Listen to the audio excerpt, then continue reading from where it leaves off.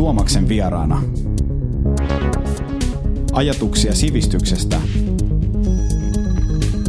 ja vähän kaikesta muusta.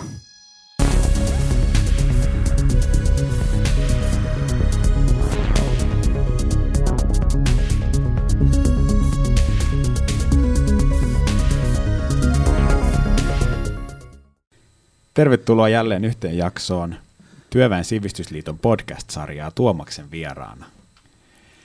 Meillä on tänään jälleen kerran yksi mielenkiintoinen jakso ja aiheena on järjestäytyminen.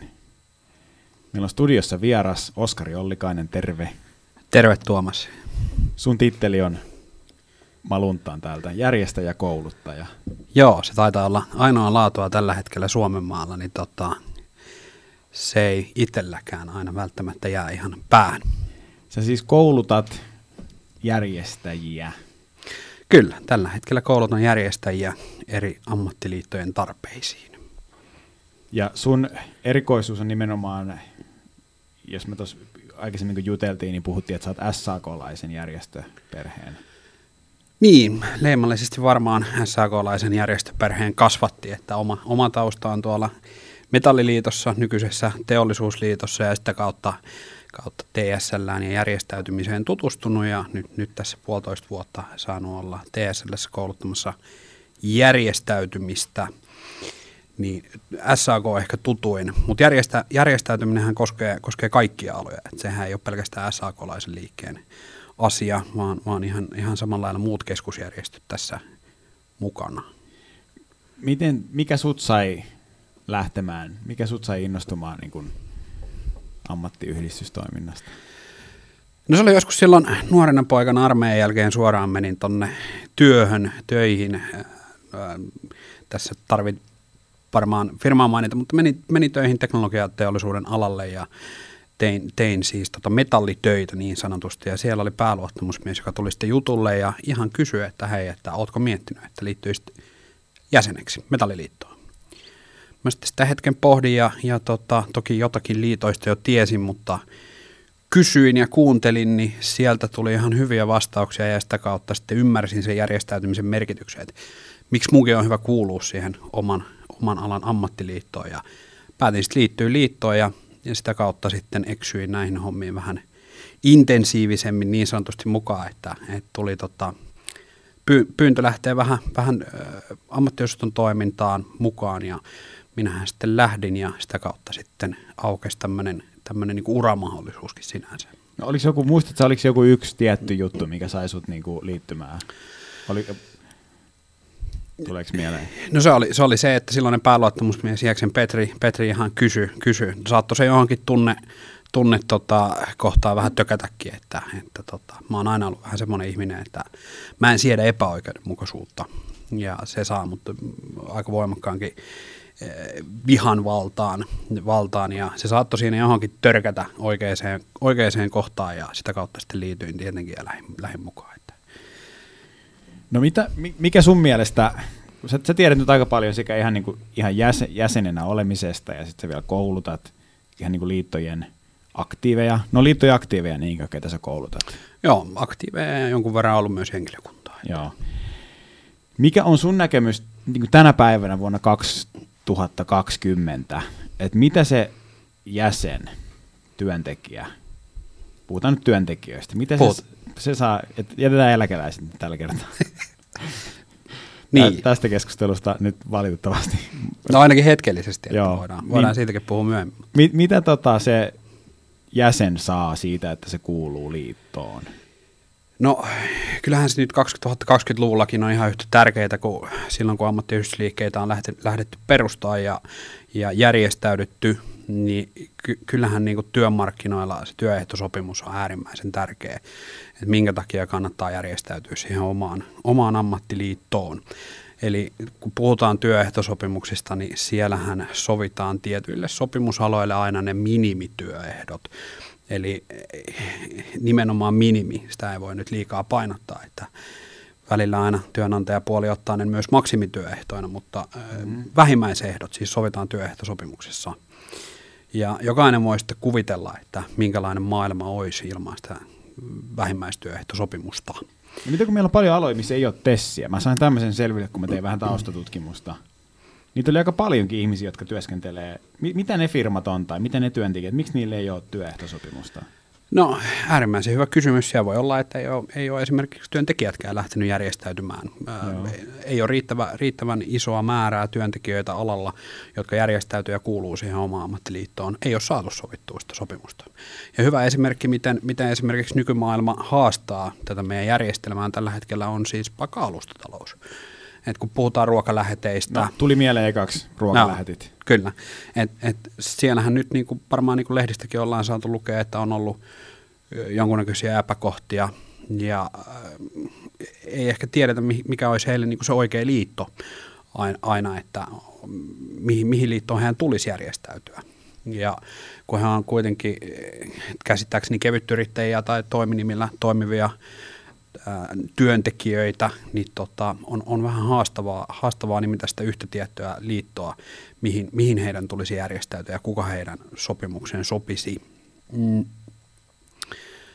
Niin, no saadaanko siihen joku vastaus lähiaikoina? No toivottavasti.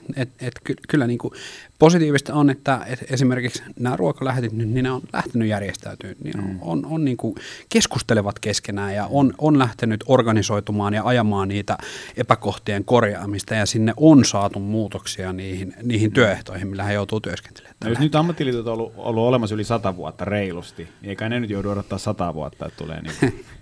No toivottavasti ei. Että tässä varmasti ei mene 100 vuotta. Ei, tietenkään mitään ei voi ikinä luvata, että se on tämmöinen järjestämisen kultainen sääntö, että älä lupaa mitään, mitä et pysty pitämään.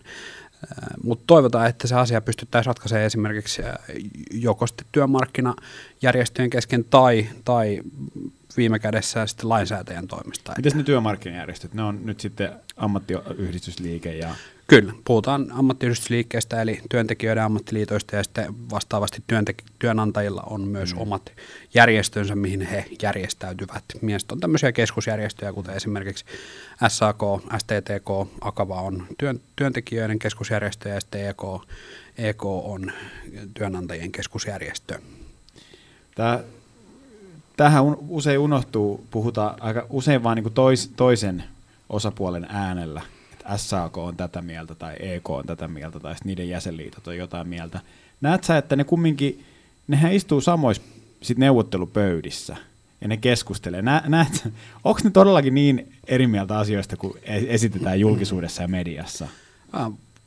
Kyllä, varmasti joistain periaatteellisista kysymyksistä ollaan eri mieltä aika vahvastikin, että jos puhutaan vaikka kikystä ja kikyn sopimisesta, niin eihän se ollut helppo rasti kenellekään. Varsinkaan ammattiyhdistysliikkeelle lähtee historiallisesti heikentää työehtoja, millä työskennellään työpaikoilla. Periaatteellisista kysymyksistä varmasti ollaan aika paljon eri mieltä, että mihin suuntaan työmarkkinoita pitäisi viedä. Ja tämmöiset kysymykset varmaan, kuten esimerkiksi, että onko ruokalähetit, onko ne yrittäjiä, onko ne työntekijöitä, mitä alustatalous, onko alustatalouden kevytyrittäjät, onko ne työntekijöitä, yrittäjiä, että onko se vaan naamioitu yrittäjyyden muoto, tai siis työntekemisen muoto, että se on naamioitu yrittäjyydeksi. Kyllä varmasti tämmöisistä asioista ollaan aika vahvasti eri mieltä. No, mutta eikö työnantajillekin on edullisempaa, että työntekijät voi hyvin?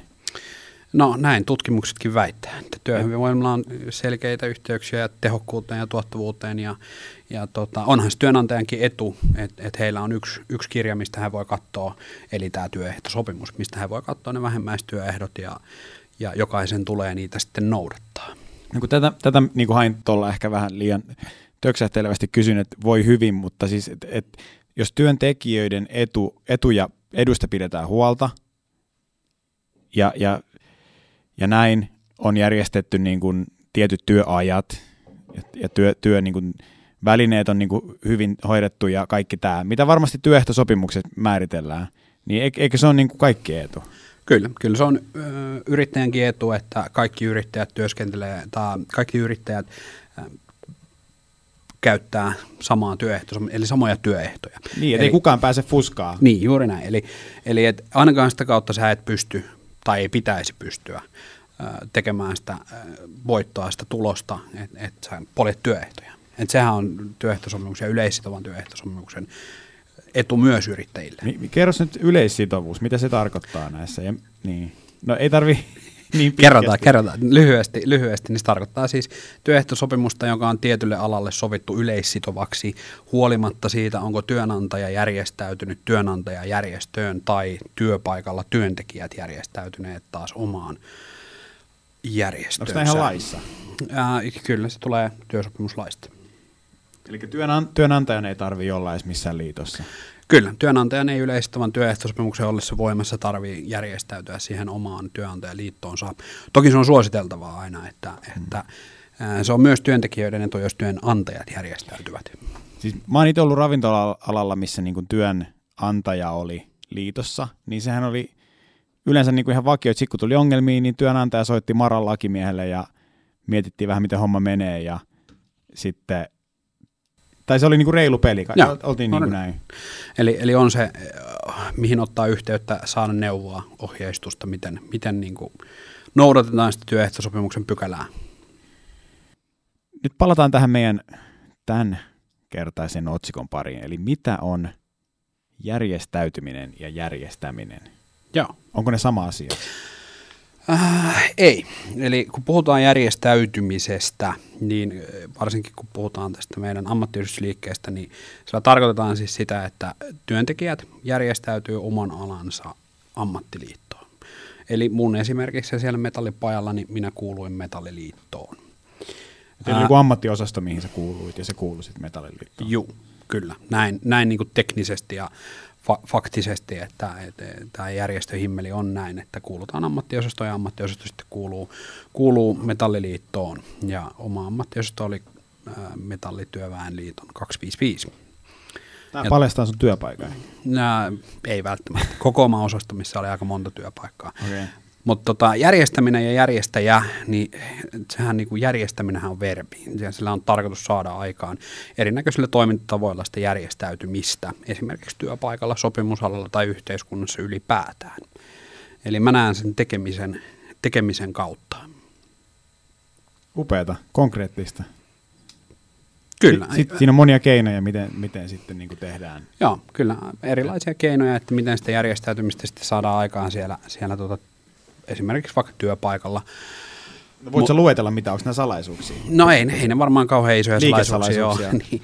No hyvä järjestäjä tietenkin kysyy ja kuuntelee. Nämä on näitä perusasioita, että menee ja keskustellaan niistä asioista. Kysytään, että onko kaikki ok, mitä me voitaisiin yhdessä tehdä paremmin. Ja sekö jo riittää? Joskus se pelkästään riittää. Et sieltä saattaa lähteä sitten semmoinen ketju liikkeelle, jossa niin kuin ihmiset ymmärtää sen järjestäytymisen merkityksen, että minkälaisissa työmarkkinoissa me oikeastaan tai työpaikoilla elettäisiin ilman sitä järjestäytynyttä työväkeä, niin se joskus riittää, että menee kysyy ja kuuntelee. Niin ja se niin kuin herättää ihmisten mielenkiinnoa. Ja Kyllä. Oman kokemuksen perusteella joskus, kun tuolla Metalliliitossakin töissä olin, niin meni työpaikalle ja kysyi, että miten menee, niin sieltä lähti tulee sitten asioita ja niitä sitten herkällä korvalla kuunneltiin ja lähdettiin ehkä viemään joskus jopa eteenpäinkin. Siihenkö se järjestäjän työ loppuu? No ei järjestäjän työ varmaan ikinä lopu. Mutta tarkoitan sitä rajapintaa, niin kuin, että jos se menee työpaikalle ja kuulostelee, mitä siellä menee ja mikä on sitten tavallaan seuraava steppi, jos on vaikka huonosti asiat sattuisi olemaan jossain paikassa? Niin, no totta kai tuetaan sitä järjestäytymistä siellä työpaikalla. Eli kuunnellaan edelleen, tuetaan, valmennetaan, sparrataan. Tämmöisiä asioita tulee hallitaan. Tarkoittaako tämä niin, että ihmiset tekee sit itse siellä? Joo, eli vähän tälleen kääntäen, että ehkä jossain määrin joskus ollaan totuttu, että aika paljon halutaan itse tehdä ja tälleen kärjistäen nyt, jos sallitaan, niin ammattiliitot, tarjotaanko me palvelua vai ollaanko me järjestäviä ammattiliittoja. Eli aktivoidaan ihmisiä itse myöskin pitämään huolta niistä omista työehdoistaan. Ja se on myös järjestämisen peruskulmakiviä, eli se ei pelkästään tai järjestäytymisen ylipäätään peruskulmakiviä. Et ei pelkästään riitä, että kaikki työntekijät liittyy ammattiliittoon, vaan me tarvitaan myös niitä aktiivisia ihmisiä, ketkä valvoo esimerkiksi niitä työehtosopimuksia.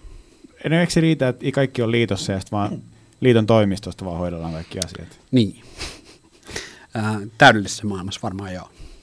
Ja siihen meidän pitää tietenkin tähdätä, että mahdollisimman lähellä tapahtuisi se ratkaisun tekeminen. Eli kuitenkin ne ihmiset siellä työpaikalla on itse se oman työnsä asiantuntijoita. Ne tuntee ja tietää ne työskentelyolosuhteet, ne tietää parhaat ratkaisut niihin asioihin, mitä siellä työpaikalla ehkä saattaa puhuttaa. Niin mitä lähempänä työpaikkaa se ratkaisu tapahtuu, niin sen parempi se yleensä on. Tämä kuulostaa niin kuin ihmisten voimaannuttamiselta. No se on myös sitä, että rohkaistaan.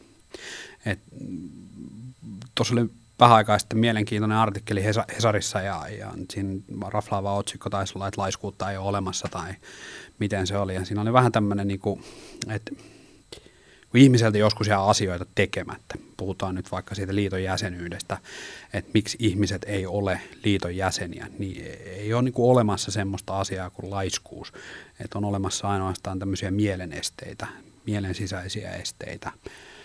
Ja sitä kautta, kun ymmärretään vähän niitä ihmisen, mitä siellä sisällä liikkuu, minkälaisen ihmisen kanssa ollaan tekemisissä, niin voidaan myös voimaannuttaa ja rohkaista ihmisiä esimerkiksi ottaa se askeleen, että liittyy ammattiliittoon tai lähtee aktiivisesti toimimaan ammattiliiton jäsenenä. Mietitään nykyyhteiskuntaa, että eihän se, kuinka moni meistä nykyään uskaltaa vaikka sanoa käsi ylhäällä silleen reteesti pystyssä, että olen liiton jäsen aktiivi tai esimerkiksi työskentelen liitossa. Et se yleinen ilmapiiri on ehkä vähän muuttunut semmoiseksi liittovastaiseksi jopa, mikä sitten tietenkin ehkä joidenkin mielissä saattaa kääntyä sitten semmoiseen asentoon, että ei välttämättä uskalleta ottaa sitä askelta ja liittyä jäseneksi. Mistä tämmöinen voisi johtua, että meidän yhteiskunnassa karsastetaan liittoja? Tämä on äärimmäisen hyvä kysymys. Mä peilaan nyt ehkä viimeisen 10 vuoden aikana tapahtunutta muutosta, koska sen verran tässä omia kilsoja on takana ja onhan tämä maailma muuttunut, työelämä, työmarkkinat ja se keskustelukulttuuri, että miten esimerkiksi liitoista ja järjestäytymisestä keskustellaan. Mutta eihän liitot halua kenellekään pahaa, nehän haluaa vain hyviä asioita. No juuri näin, tietenkin, että aina voidaan miettiä, että ketkä siellä keskustelee, minkälainen tausta-agenda heillä saattaa olla, miksi YTK on perustettu, eli yleinen työttömyyskassa. Eli Loimaan kassa niin sanotusti. Niin sanotusti Loimaan kassa.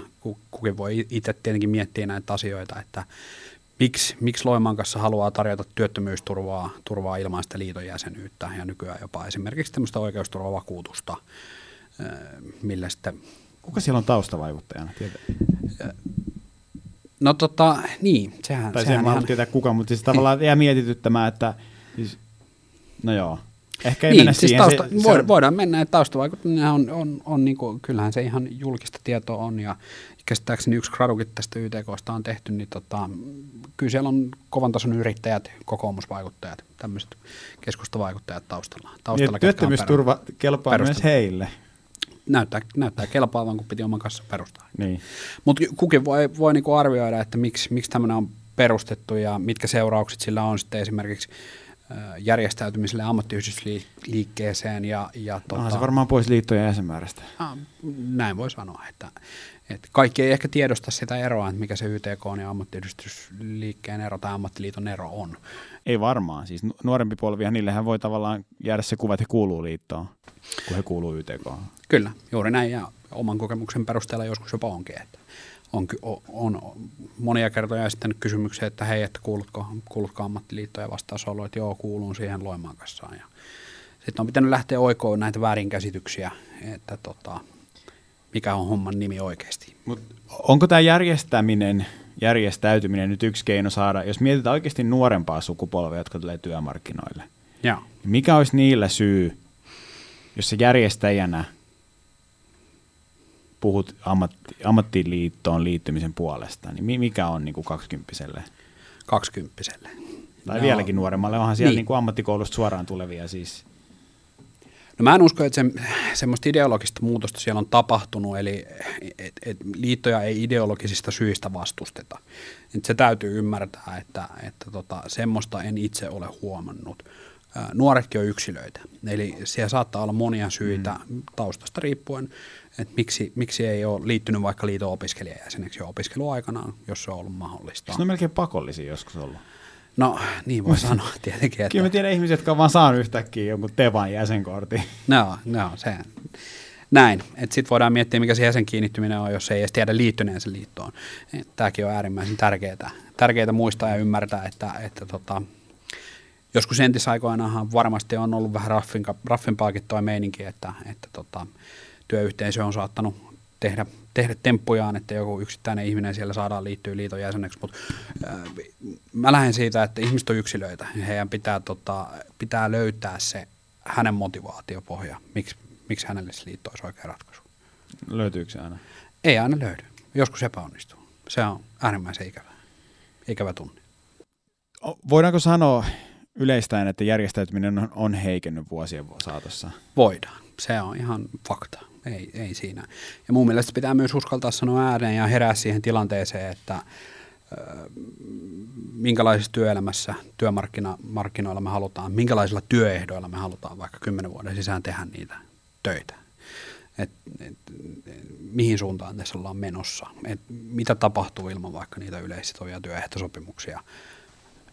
Niin, että tosiaan esimerkiksi Amerikassa on tehty vähän tutkimuksia siitä, että mitä se ammattiyhdistysliikkeen heikkeneminen on vaikuttanut, niin esimerkiksi löydetty yhteyksiä tuloerojen kasvulle.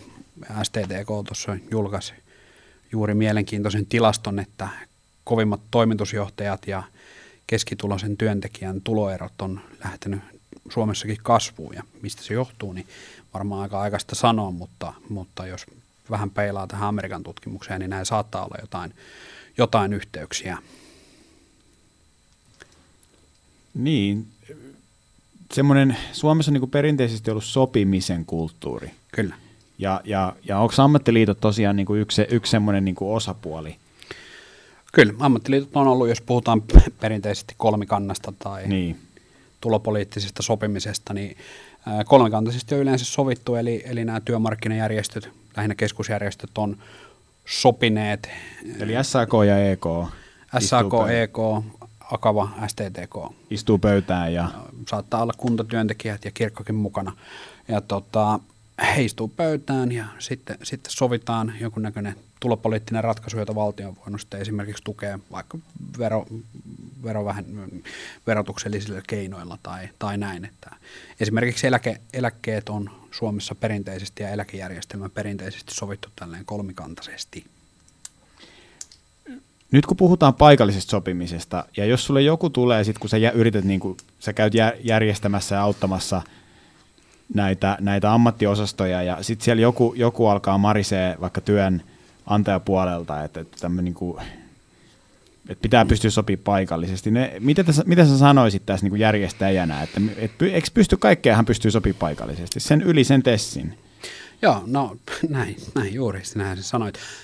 Tietyistä asioista on tietenkin, että mistä ei voi sopia, että mitä siellä työehtosopimuksessa on sovittu, mistä asioista voi sopia paikallisesti. Ne on aika pitkälle trendi on ollut se, että taataan työehtosopimuksellinen minimiehdot, toisin saa yleensä sopia paikallisesti.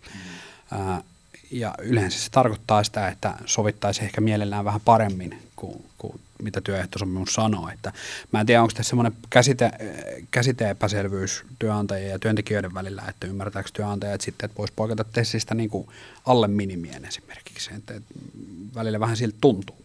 Että siitä niin kuin tämä käsite-ero aiheuttaa sen, että työntekijöille varmasti semmoinen paikallinen sopiminen on kirosana, että koetaan, että se on työnantajan pakottamista ja sanelupolitiikkaa. Mutta kyllä niin kuin terveessä yrityskulttuurissa ja terveeseen yritystoimintaan kuuluu myös se avoin vuoropuhelu siellä työnantajan ja työntekijöiden kesken, ja kyllä siellä yleensä niin kuin on äärimmäisen hyviä esimerkkejä siitä, että miten on päästy ihan hyviin tuloksiin paikallisen sopimisenkin keinoin, kun on avoimesti neuvoteltu ja keskusteltu niistä asioista. Ja kun on ollut järjestäytyminen kunnossa. Niin, eli se on se perusta tämmöiselle. No, ammattiyhdistysliikkeelle, ammattiyhdistystoiminnalle? No joo, kyllä se järjestäytyminen on se meidän peruskivi ja perusmuuri, minkä nojaan me varataan. Ja sieltä tulee se mandaatti sopia niitä työehtosopimuksia, sieltä tulee se mandaatti valvoa niitä työehtosopimuksia, mikä on myös äärimmäisen tärkeää ja korostuu silloin, kun järjestäytymisestä puhutaan, että kuka niitä työsopimuksia ja työehtosopimuksia valvoo, jos ei me itse. No tuleeko sinulle ikinä kysymys sit, kun sä oot tekemässä jotain järjestämiskampanjaa tai järjestämässä mitä tahansa, niin tuleeko semmoista kysymystä, että tämä maailmahan on nyt valmis, että meillä on kaikki tosi hyvin täällä? Onko? No ei varmaan maailma sillä niin kuin globaalisti ei ole valmis, mutta että Suomessa on kaikki hyvin ja niin kuin mihin tässä hötkyillään, että miten sä kommentoisit tämmöiseen? No kyllä se työntekijän paras turva on se toinen työntekijä, ketä myös kuuluu ammattiliittoon. Eli se on äärimmäisen tärkeää, että meillä se järjestäytyminen säilyy riittävän korkealla tasolla. Kuinka kauan esimerkiksi siellä sun työpaikassa nämä asiat on sitten hyvin. Mä oon joskus käyttänyt esimerkiksi tämmöistä kaskosta, puhutaan autovakuutuksien piirissä, että eihän kukaan ajattele, että ajaisi kolariin ikinä. En ainakaan minä. Silti mulla on autossa kasko. Niin. Et mä oon niinku periaatteessa turvannut myös sen tulevaisuuden sitä kautta, että jos jotain sattuu niin mä saan vakuutuksesta esimerkiksi vaikka uuden auton. Mutta sama juttu se on täällä työelämäpuolella, että kyllä mä silloin, kun mä kuulun liittoon, vaikka mulla olisi nyt asiat hyvin, niin kyllä se tarkoittaa myös sitä, että mä turvaan sitä mun tulevaisuuden työelämää ja muiden tulevaisuuden työelämää. Että täytyy muistaa, että meidän jälkeenkin on tulossa aina ihmisiä työelämään. Joo, ei saa rusinoita pullasta, vaikka haluaisi. No näin, ja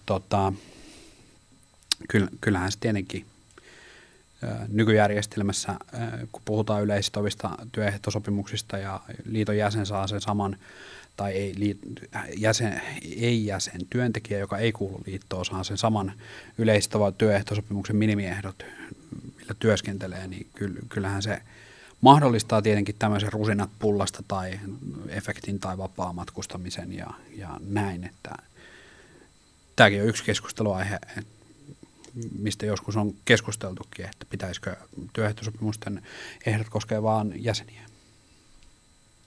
Mitä sä oot mieltä tuosta? Mä oon toivottavasti, olen solidaarinen ihminen, niin mä koen, että ehkä tämmöinen nykyjärjestelmä on hyvä ja solidaarinen, tuo se yhdenvertaisuuden ja tasavertaisen työelämä jokaiselle. Kattosin myös ehkä aina omallakin työpaikalla joutu välillä katsoa peiliin, että minkä takia joku ei vaikka kuulu liittoon, että oliko käyty keskusteluja ja pystytty sitten perustelemaan riittävän hyvin, että miksi liitto on tärkeä. No missä sä näet, että ollaan 5 vuoden päästä järjestäytymisessä? Äärimmäisen hyvä kysymys. Kukaan meistä ei ole ennustaja. Niin, ei ole kristallipalloa. No kyllä, jos yhden asian voisi, niin kehottaisin keskustelemaan ihan niissä työpaikan kahvipöydissä näistä asioista, että miksi kannattaa kuulua liittoon. Mä kehotan jokaista kysymään omasta lähipiiristä, että kuuluuko liittoon ja tietenkin suosittelemaan sitä jäsenyyttä. Mun mielestä näistä keskustellaan ehkä vähän liian vähän ja yksi semmoinen, minkä on valitettavasti joutunut huomaamaan, niin joskus, että syy, miksi ei ehkä kuuluta, ehkä nuorten keskuudessa, niin ei ole kukaan kertonut. Se tietoisuus ei ole, että mikä se ammattiliitto on, mikä on yleinen työehtosopimus, mitä mä hyödyn siitä. Että ei ole käyty niitä keskusteluja jostain syystä. Käytäisiin niitä keskusteluja, kysyttäisiin ihmisiä liittyy rohkeasti. Mitä me hävitään siinä, jos se ihminen ei liity? No mitä kun työ muuttuu koko ajan, on se ennenkin muuttunut, nyt varsinkin, niin miten sä näet, että tämä vaikuttaa nyt järjestäytymiseen ja järjestämiseen? Siis että ei ole enää samanlaisia ammatteja ehkä, tai siis osa pysyy, osa häviää, tulee uusia. Luova tuho, eli vanhaa kuolee uuden tieltä. Niin, miten se vaikuttaa niin kuin ammattiyhdistykseen? No totta kai, jos puhutaan Suomen työmarkkinoista, niin meillähän silleen on suhteellisen vakaat työmarkkinat, jotka perustuu vakituiseen työhön. Eli totta kai eihän sitä käy kiistäminen, että tämmöinen silpputyö on lisääntynyt viimeisinä vuosina. Eli on näitä kevytyrittäjiä, freelancereita, vuokratyötä, nollatuntisoppareita.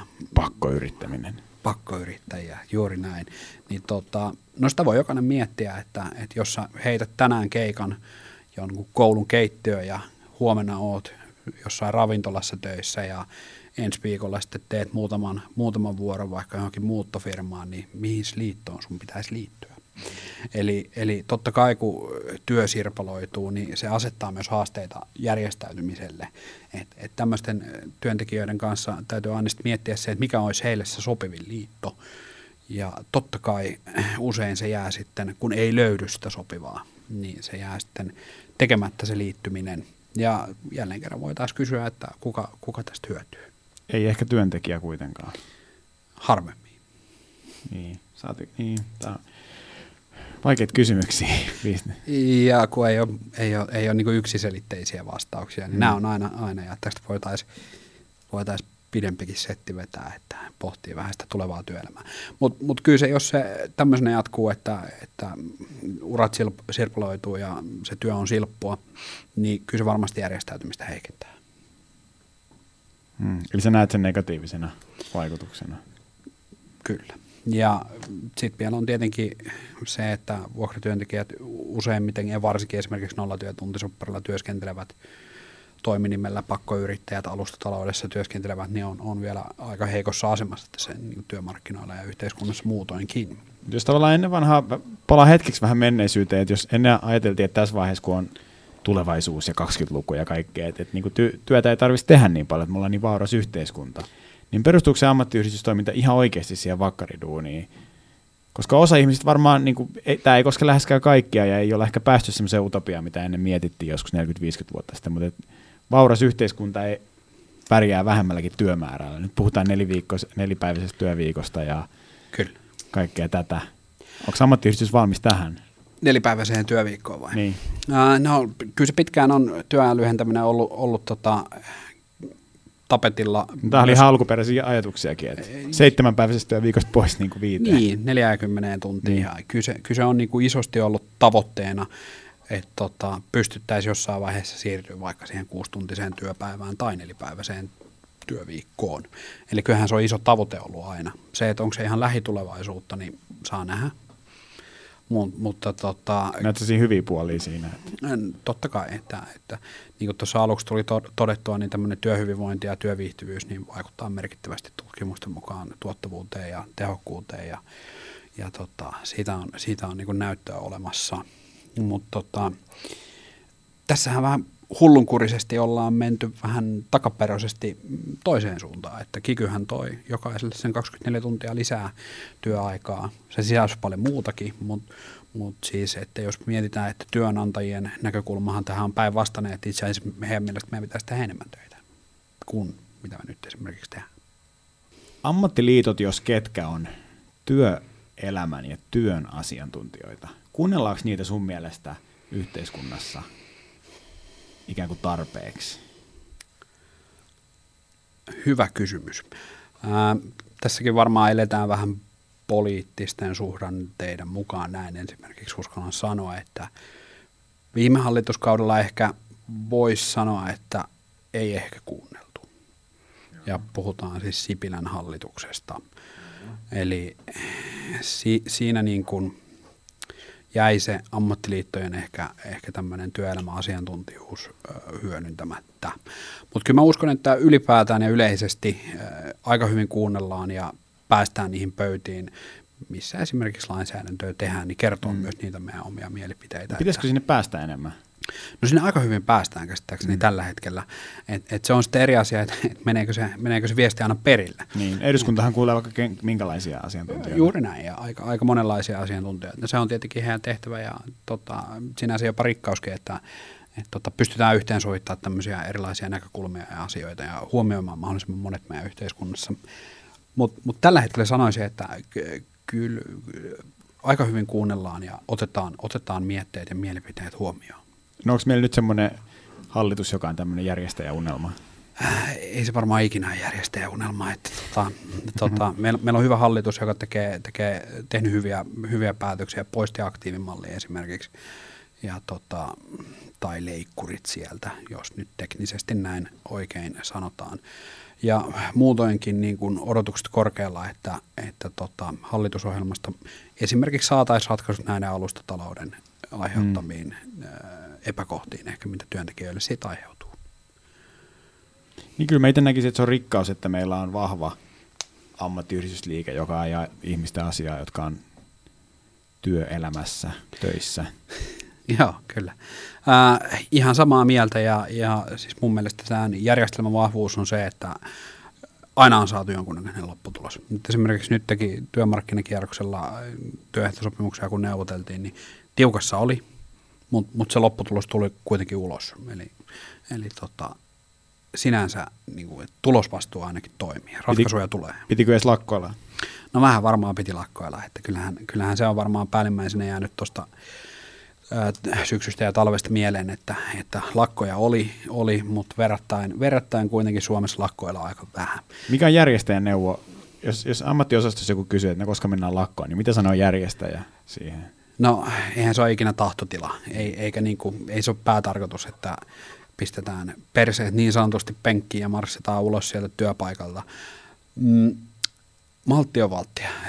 Yleensä siellä päästään siellä sopimuspöydissä ihan hyviin tuloksiin, kun vaan maltetaan. Tietenkin se on sitten viime kädessä, että jos ei päästä lopputulokseen ja kompromissiin, niin se on sitten se viime käden painostuskeino on se, että mennään lakkoon. Ei tietenkään tavoitetila, mutta joskus sitäkin korttia joutuu käyttämään. Mietitään vaikka viime työmarkkinakierrosta, niin sehän noudatti aika perinteistä kaavaa ja katsotaan, miten nyt tulevaisuudessa menee, mutta ensin neuvotteli liitot keskenään ja siellä ei ihan päästy ehkä kompromissiin tai sopimuksiin ja sitten mentiin valtakunnan sovittelijalle ja sitä kautta sitten pullahdettiin ulos taas valtakunnan sovittelijan toimistosta ja sitten saatiin se riittävä vääntövoima lakkojen kautta. No onko toi ihan sopia? Miten eikö toi ole ihan teatteri tommonen? Ei se ole. Ei se aina ole. Toisaalta siis niinku hyvä kysymys, että kuka sitä koordinoi siellä taustalla, kun kierrokset toisensa jälkeen noudatteli aika samanlaista kaavaa. Ja miksi näin? Miksi niin tiukasti? Esimerkiksi EK:sta sitä koordinaatio tuli vaikka keskitetyt sopimukset on nyt hylätty, eli tämmöisiä keskusjärjestötason sopimuksia ei enää tehdä. Jokainen liitto tekee omat. Jokainen liitto tekee omat. Niin, kyllä se ehkä vähän haiskahtaa semmoiselta tietynlaiselta ideologiselta tarkoitusperäiseltä toiminnalta, jolla ehkä halutaan jollain tavalla ehkä heikentää tätä järjestäytymistä meidän työmarkkinoilla. Näin mä sen näkisin. Samaahan kaavaa, mitä YTK:n perustamiset ja tämä koventunut puhe meidän yhteiskunnassa ammattiliittoja kohtaan noudattaa, niin aika samankaltaista kaavaa tämä viime aikoina on mennyt. No vielä tähän lopuksi 2 kysymystä. Mitä sä sanot semmoiselle ihmiselle, joka kuuluu jo liittoon, mutta lähinnä sillä, että maksaa vain jäsenmaksunsa? Niin, hyvä kysymys, että mitä haluaa siltä jäsenyydeltä aina tietenkin saada, että meitähän on erilaisia jäseniäkin ja sekin pitää aina hyväksyä, että jotkut sitten vaan haluaa turvata se oman tulevaisuuden työelämän kulmalla ammattiliittoon. Jos yhtään kiinnostaa, niin kannattaa lähteä myös aktiivisesti mukaan toimintaan. Ammattiliitossa kuitenkin ja ammattiosastoissa järjestetään, jos jonkunnäköistä koulutusta ja toimintaa ja sieltä voi löytää sitten samanhenkisiä ihmisiä muutoinkin, että ehdottomasti kannattaa selvittää oma alueen happeningit ja lähteä ennakkoluulottomasti vaan mukaan. Eli rohkeasti yhteyttä omaan osastoon. Kyllä, tai omaan luottamushenkilöön, ketä on siinä varmaan se lähin ensimmäinen kontakti, että tietenkin koskee niitä paikkoja, missä se luottamushenkilö on valittu. Miten sitten semmoiselle ihmiselle sanoisit, joka ei kuulu liittoon ja on niin kuin aktiivisesti ehkä jopa valinnut tämmöisen linjan, että en halua kuulua liittoon?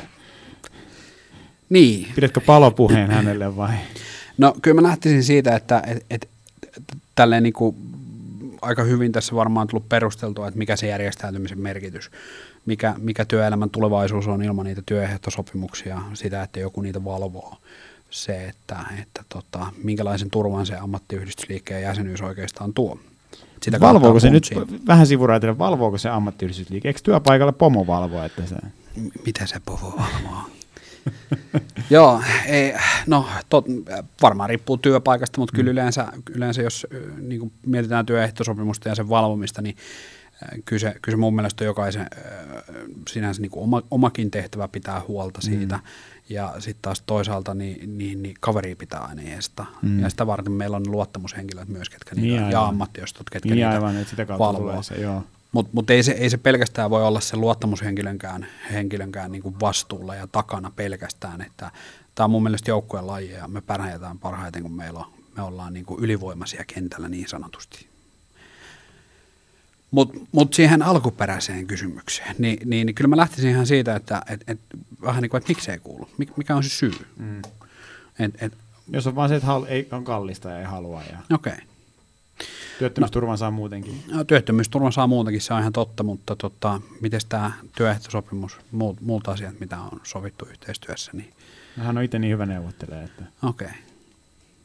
Se on aina tosi hyvä, jos itsekseen pärjää, mutta mä oon ainakin sen verran solidaarinen kaveri, että vaikka itse pärjäisikin, niin mä kannan myös huolta siitä työtoverista ja niistä tulevaisuuden työntekijöistä, että minkälaisilla työehdoilla ne joutuu työtä tekemään. KV-esimerkit kertoo aika karua kieltä, minkälaista työelämä on maissa ja yhteisöissä, missä ei ole vahvaa ammattiyhdistysliikettä tai työehtosopimuksia. Hyvä. Aina pitää löytää se motivaatiopohja, miksi ihminen on päättänyt jättäytyä tämän yhteisön ulkopuolelle. Se on, joo. Kiitos Oskari. Kiitos Tuomas. Tässä nähdään varmaan piikki heti liittymisissä erilaisiin liittoihin tai podcastin jälkeen heti. Joo, kyllä sitä voi henkilökohtaisesti itse ainakin suosittelee, että liity omaan ammattiliittoon. Että se on äärimmäisen tärkeää. Kaikille löytyy paikka. Kyllä, eiköhän me kaikille löydetä paikka. Tuomaksen vieraana. Ajatuksia sivistyksestä ja vähän kaikesta muusta.